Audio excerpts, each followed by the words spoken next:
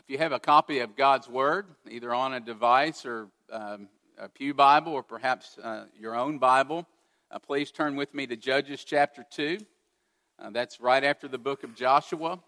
So towards the front of your Bible in the Old Testament. The text will also be printed on the screen behind me, and it's also in your bulletin as well this morning. We began last week our study through the Old Testament book of Judges. And one of the things we learned about Judges, if you're going to understand Judges, you've got to first understand the book of Joshua, because Judges begins by looking back at Joshua for context. We saw that last week in chapter 1. What's interesting is we're going to see the exact same thing in chapter 2. And so it begins the same way, by looking back at Joshua. And so we could say chapter 2 is still part of the introduction. Introduction 2.0. That's what we're going to see this morning. And as we read this morning, I want you to pay attention for what is known as the cycle of the Judges. We're going to see a cycle begin in chapter 2. And believe it or not, it's going to spiral downward and get worse. And as we read the passage this morning, you're going to think, this is pretty bad. We're off to a terrible start. And you're telling me it's going to get worse? It actually is going to get worse. But pay attention to the cycle as we read here, and then we'll talk more about that in a minute. This is God's Word, Judges chapter 2, verses 6 through 19. When Joshua dismissed the people of Israel went each to his inheritance to take possession of the land. And the people served the Lord all the days of Joshua and all the days the elders who outlived Joshua, who had seen all the great work that the Lord had done for Israel. And Joshua the son of Nun, the servant of the Lord, died at the age of 110.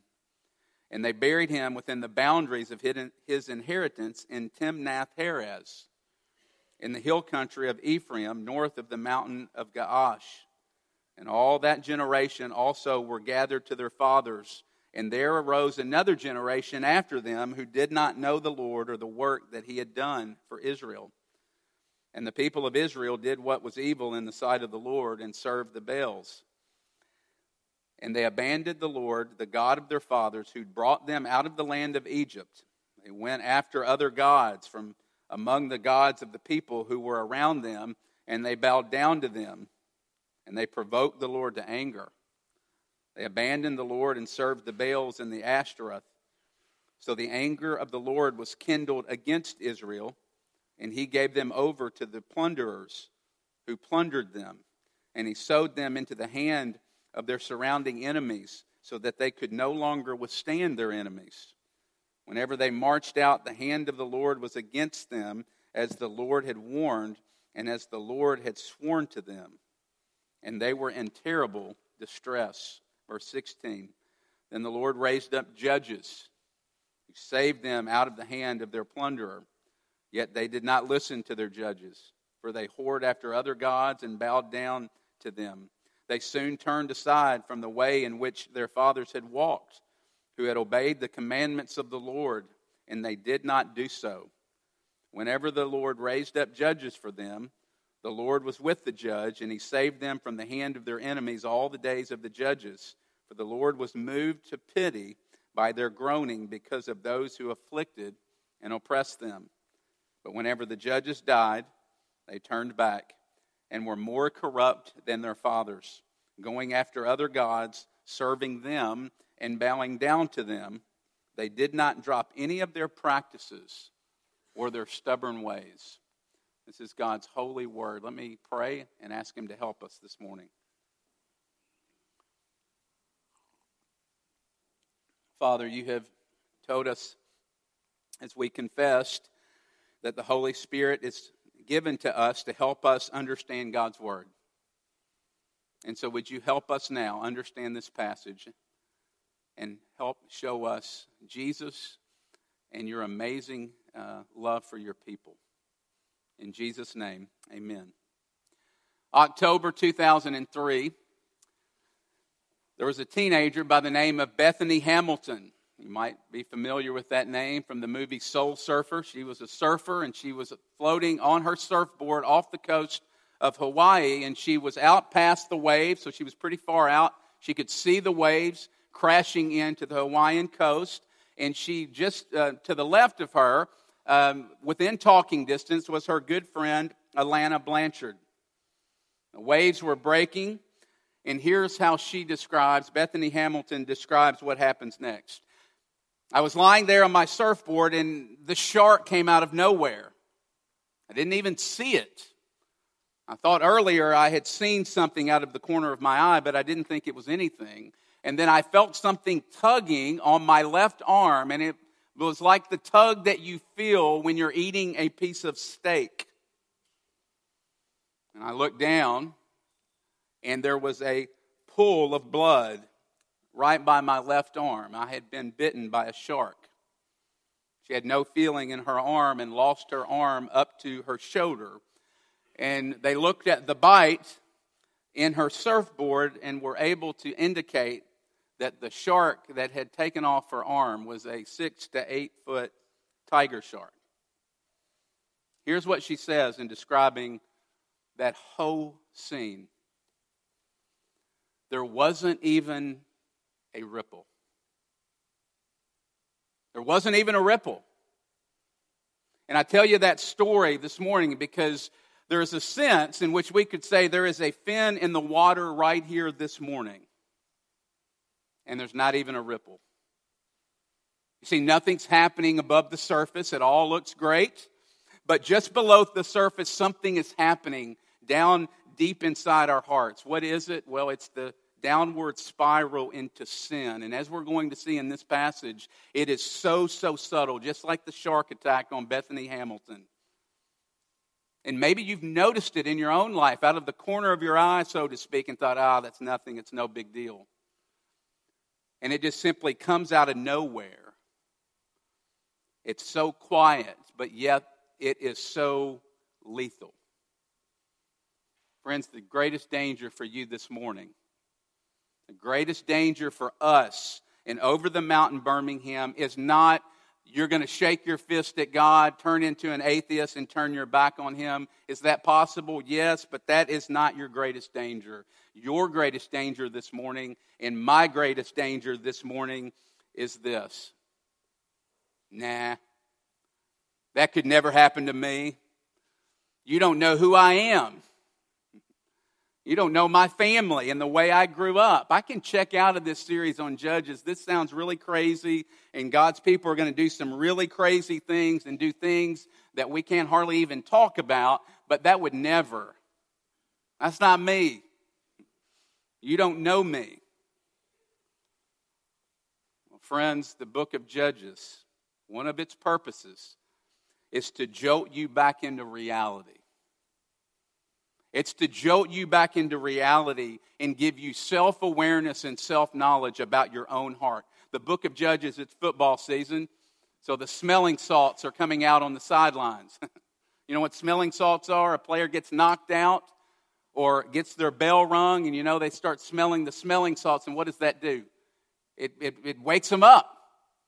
It causes them to pay attention. That's what the book of Judges is meant to do for us.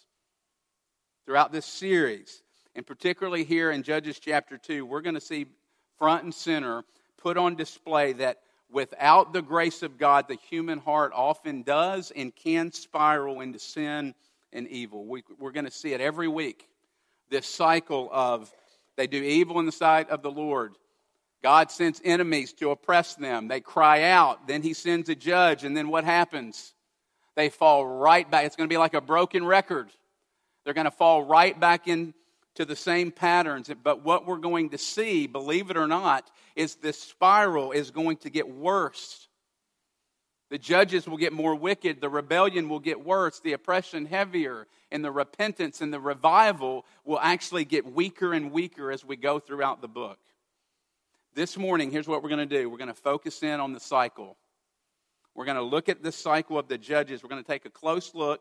We're going to see what's really going on and how it gets started. But most importantly, we're going to see how God responds, which is amazing. Three things this morning, three questions. Where does it begin, the cycle, the rebellion? Where does it begin, number one? What is the result? And lastly, how it ends, or how God responds. So let's look at number one, where it begins. This is really an extension of what I was saying earlier, but I think this is so important. We need to spend some time thinking about this.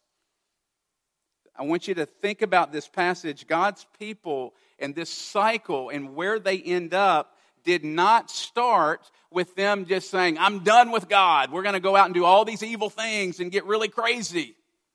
No. It doesn't start with them turning their back on God. It's way more subtle than that. And I think that is a wake-up call for us. It's way more subtle and more quiet than just outright outward rebellion. Look at verses 7 and 8. And the people served the Lord all the days of Joshua. And so while Joshua was alive, all was good. They were serving God. But what happens? Look, after Joshua dies, there's a shift. Look at verses 10 and 11. And there arose another generation after them who did not know the Lord nor the work that he had done for Israel. Every commentator points out here this idea of not knowing the Lord. It doesn't mean that they didn't know about the Exodus, or they didn't know about God, or know about the Red Sea, or crossing the Jordan, or the walls coming down at Jericho. What it's getting at here is that those things no longer moved them. Those things were no longer the center of who they were. They weren't central to them. Let me put it in our terms. They knew the facts about God. They knew their theology. They knew their catechism, but they didn't really know God. They didn't have a relationship with Him. God wasn't sweet and beautiful to them. And so the question, the natural question is, what happened? I mean, whose fault is it? Is it the parents' fault? Did they just lack the responsibility, or is it the children's fault? Did the parents forget to teach them, or did the kids just say, we're done with this? Well, it doesn't really tell us, but it was probably a little of both of those things going on. But let's make a specific application here, because I think one of the natural applications out of this passage is, how can we prevent this happening now? I mean, another way to say it is, how can we make sure that we pass down our faith to the next generation? Or if you're a parent, how can you make sure that you pass down your faith? Don't we all want that? I think about those things. How can we make sure those things are passed down to our children? Is that a complicated question? Absolutely, it's complicated, and you can't say everything. But I've spent my whole ministry career dealing with the next generation, so to speak. And so I want to make a couple of comments that I think of ways that we can help pass down our faith to the next generation. But it actually comes from the passage, I believe. It's an application, and particularly can be taken out of Deuteronomy chapter 6. But one of the things that will help the next generation to know God, and not just the facts about Him, is when the next generation sees the gospel applying to every area of our lives. You know what I mean by that? Our faith has got to be more than just something that's abstract and academic and something that we do on Sunday mornings. Our children or the next generation have to see that Jesus actually matters and has something to say about the way that I work, or about the way that I rest, or about the way I think about my sexuality or pleasure or material possessions or my marriage, and the way I treat my spouse. Children will instinctively know and follow the gods of their parents. Is that not a scary thought? That actually undid me this week. Here's a question. Which gods would your children say that you follow this morning? Not who you give lip service to. Who are you actually bowing down to and really serving in your life? Man. Would they say money or success or power? See, often we think, I think especially in the PCA, is we do a really good job of instructing our children. And often we think, instruct your children in right doctrine. Shelter them as much as possible from the world and get them involved in as many religious activities as we possibly can. And if we do that, we're good. We've done all we can do, so to speak. But I saw this in spades and set across the table from students week after week, college students coming from PCA churches who had the catechism memorized. They knew it better than I did.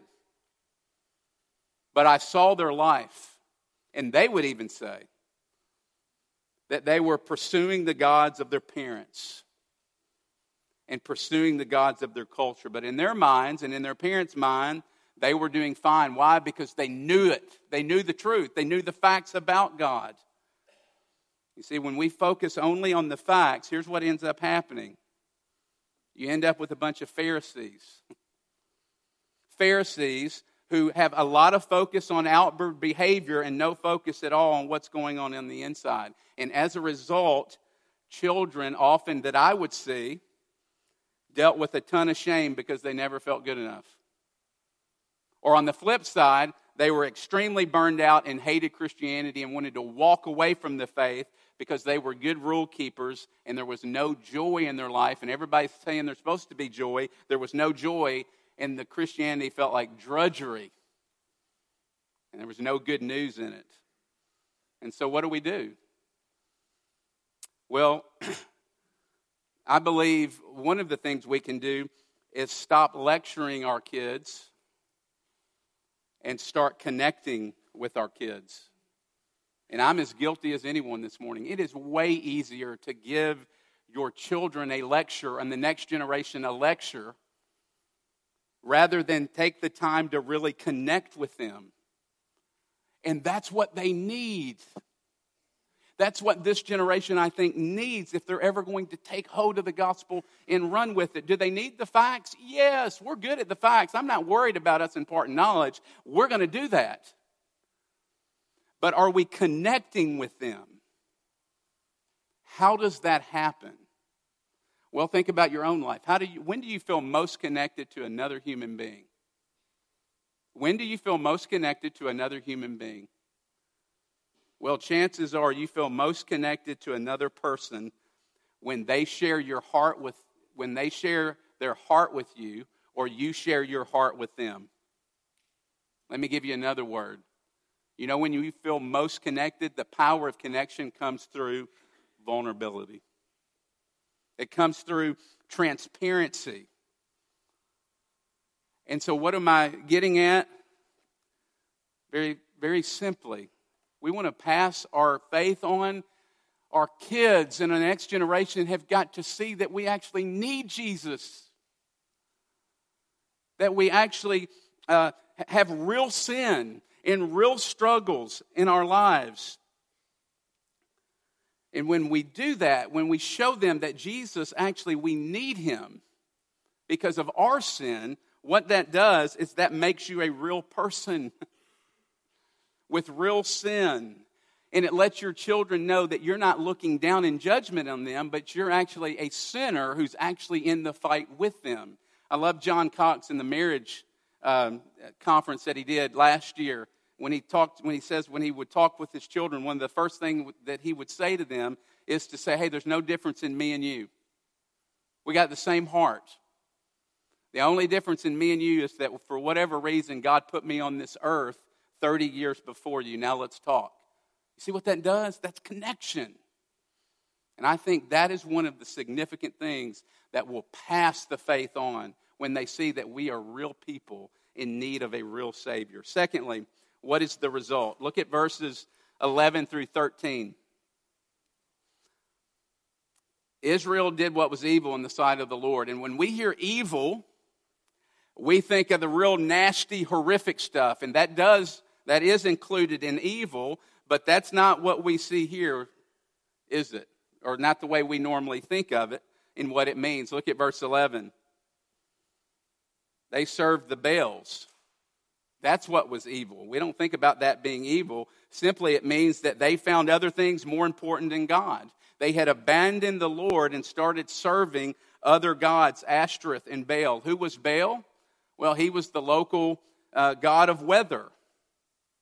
And so he controlled the rain. Back then, crops meant a whole lot. Crops was how you ate. The crops were also how you would make money. And so here's the equation. Bad weather equals bad crops, equals no food, equals no money. And so if he's in charge of the weather, Baal's also in charge of your money and also of your food. Think about, we're going to get there, but think about what's really underneath their idolatry is a lack of trust in God. Look at Ashtoreth. She was the fertility goddess. Children are gifts from God. They were back then. And your children were, in a sense, social security for you. That's who took care of you when you got older. And not only that, you wanted to have lots and lots of children in your village. You definitely wanted more than the village down the street from you. Because if you made them mad and a war broke out, you wanted more people. And so children, in a sense, were essential for the protection of the community. Where am I going with this? Well, God's people and the gods that they were worshiping, Ashtoreth and Baal, they were actually tipping their hand into their real priorities. They were showing you what was really important to them. And it shows us here also that it's really possible for us to worship many gods at the same time. That idolatry is worshiping God. These Israelites loved God, but they also loved other things and put other things in his place. And so Christianity, this is what it's getting at, looks like in this situation, they had one foot in the world, but also one foot in Christianity with God. Some of you maybe this morning are here and you're not a Christian, and you think, oh, well, this is great because I'm not religious. I don't have any God that I follow, so I'm good. Well, let me say this, that everyone worships something. That's how you were created. As a human being, you're meant to worship something. And if you don't worship God, you're going to be worshiping something else. You're going to look to something else to give you meaning and significance and happiness. And whatever that is in your life this morning, that is your God. That is what you are worshiping. It might be power or sex or career or pleasure or academics or family. But please don't be naive to think that just because you're not religious and don't go to church that you're not worshiping. Everybody, everyone is a worshiper. For the Christian, it's a wake-up call, isn't it? Because it says that it's possible here to call yourself a Christian, but to actually be living for something else.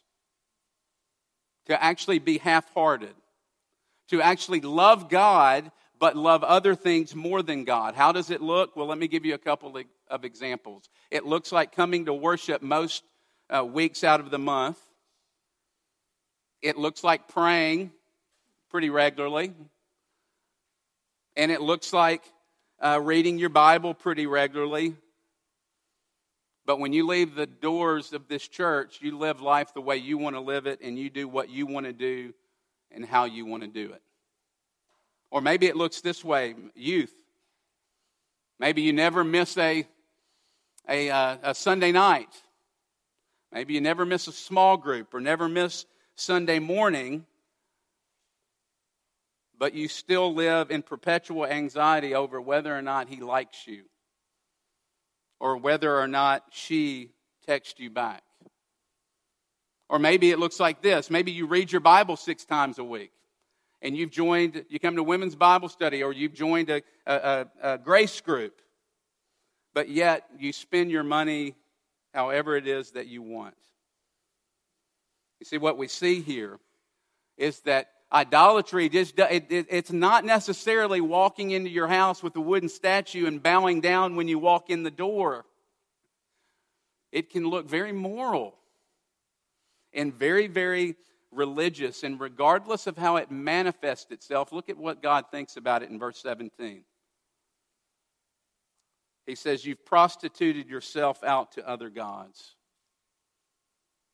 You see, giving God only our half heart, being half-hearted and living for something else, God calls it spiritual adultery. So what do our idols do to us? Look at verses 14 and 15, and then we'll wrap up this point. So God, because of this, gives them over to be enslaved by their enemies. But did you catch the irony here? I mean, don't miss this. They start worshiping these foreign gods, and so it says next, so all of these foreign gods just started loving them and serving them and laying down their life for them and making their life the best that it possibly could be. That's not what it says, is it? They started serving these other gods, and you know what happened? Those gods crushed them, used them, and drove them into the ground. And so here's the principle. Is you worship anything else other than God, it will kill you. Worship anything other than God, it will lead you to slavery and crush you and own you and control you and enslave you and always demand a sacrifice. And that's how Christianity is different. Because the God of Christianity doesn't demand your life in order to be loved and significant. Jesus actually, instead of demanding your life, he actually gives up his life for you because he loves you. And that's what makes the God of the Bible and Christianity different from all the other idols that we bow down to in our culture. Thirdly, how does it end? How does this cycle end? I find this to be a tremendous comfort and an amazing encouragement to us. Okay, so think about what we've gone through so far. They've forgotten God. They've started worshiping other idols. And so let's look at how God responds to all this mess.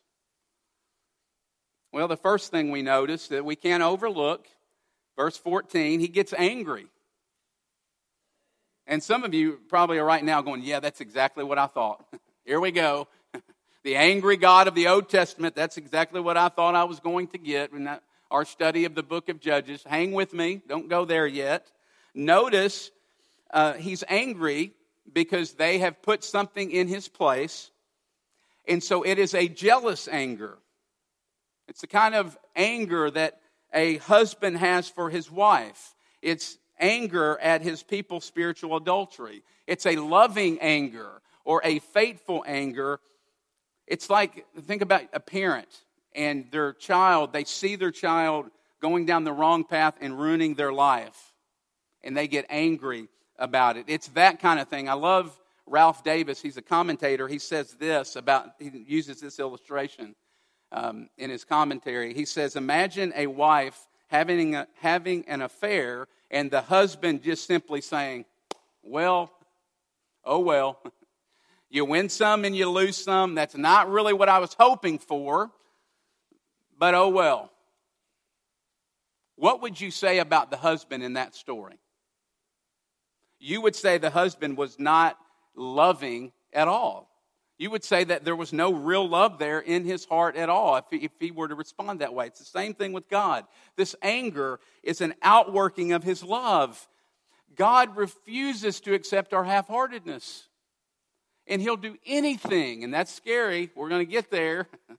He'll do anything in order to get you back and to root out the idols from your heart.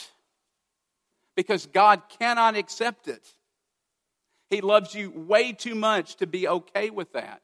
He is jealous for you. Here it is. Think about this. Here's what it means. This is crazy. You leave him and forsake him and commit spiritual adultery and run after other lovers, and he pursues you. Is that not nuts? That's the God of the Bible. You can't make this stuff up. That is amazing. You leave him and he pursues you at all costs. I find that extremely comforting, friends. You've got a God that is going to hunt you down and will not stop at anything until he gets your whole heart. And we see it. Look at verse 16.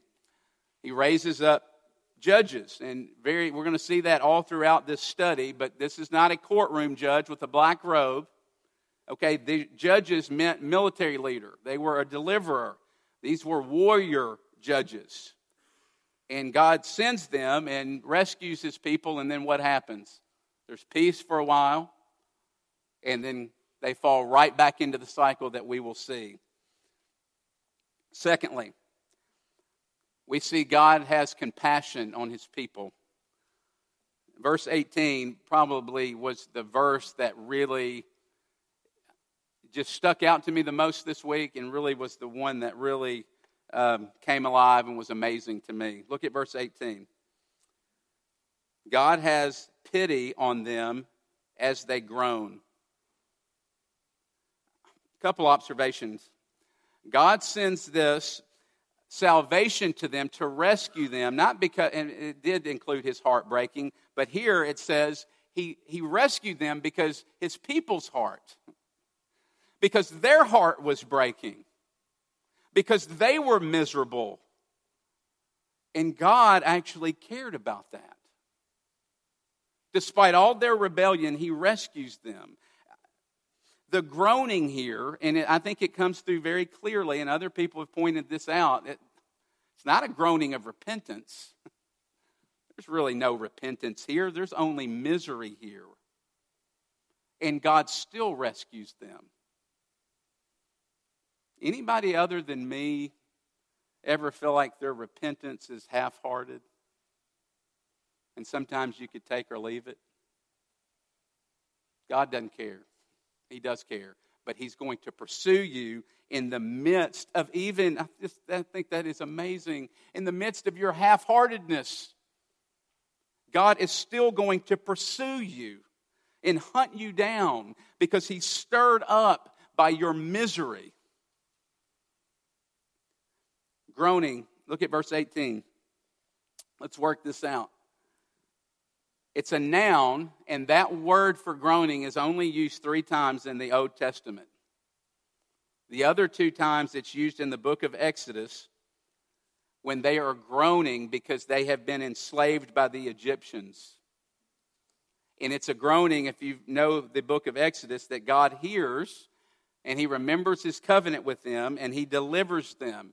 That's the same word in Exodus, those 2 places in Exodus, that's used in Judges chapter 2, verse 18. And so the author here is wanting us to carry back and to think back to the book of Exodus. Do you see what he's doing here? And what the author's doing, same God, the God of the judges, is the same God you worship today. It's the same God that in this context they worshiped 300 years before, and the author is saying he's the same. He's going to remember his covenant, and his mercy never comes to an end. Do you believe that this morning? Or do you believe God's done with you? Do you believe, no matter what it is you walked in here with this morning, that God still longs to show you mercy? Friends, the God of this Bible, in the book of Judges, his mercy steadfast, his compassion's great, his grace is relentless, as we're going to see. And maybe you think, okay, how can I be sure of that? Well, because thousands of years later, he sent a greater judge and a greater Joshua who would save us not from what could destroy our bodies, but what could destroy our soul, being sin. And what would he do? Well, he would climb up on a cross. Jesus would climb up on a cross, and if you remember, as he's hanging on the cross, he says, my God, why have you forsaken me?" Jesus is forgotten by his Father. He's forsaken by his Father, so that real, flagrant sinners like us could be remembered. That's God's heart. That's what he does. He longs to show mercy. He longs for you and wants you this morning to experience that mercy. And to the degree that you experience that mercy is to the degree that you will be able to break the downward cycle of sin that is pulling at your heart. Let's pray. Father, thank you. Thank you for being so committed to us that even when we're not committed to you and half-hearted, you still pursue us. Forgive us this morning for forgetting you and for making covenants with our idols and other things. Would you help us through your Spirit this morning to identify those things that are enslaving us and pulling us downward? We need you to help make us free. Melt our hearts with the deep love and mercy that you've given us through your Son, Jesus. It's in his name we pray. Amen.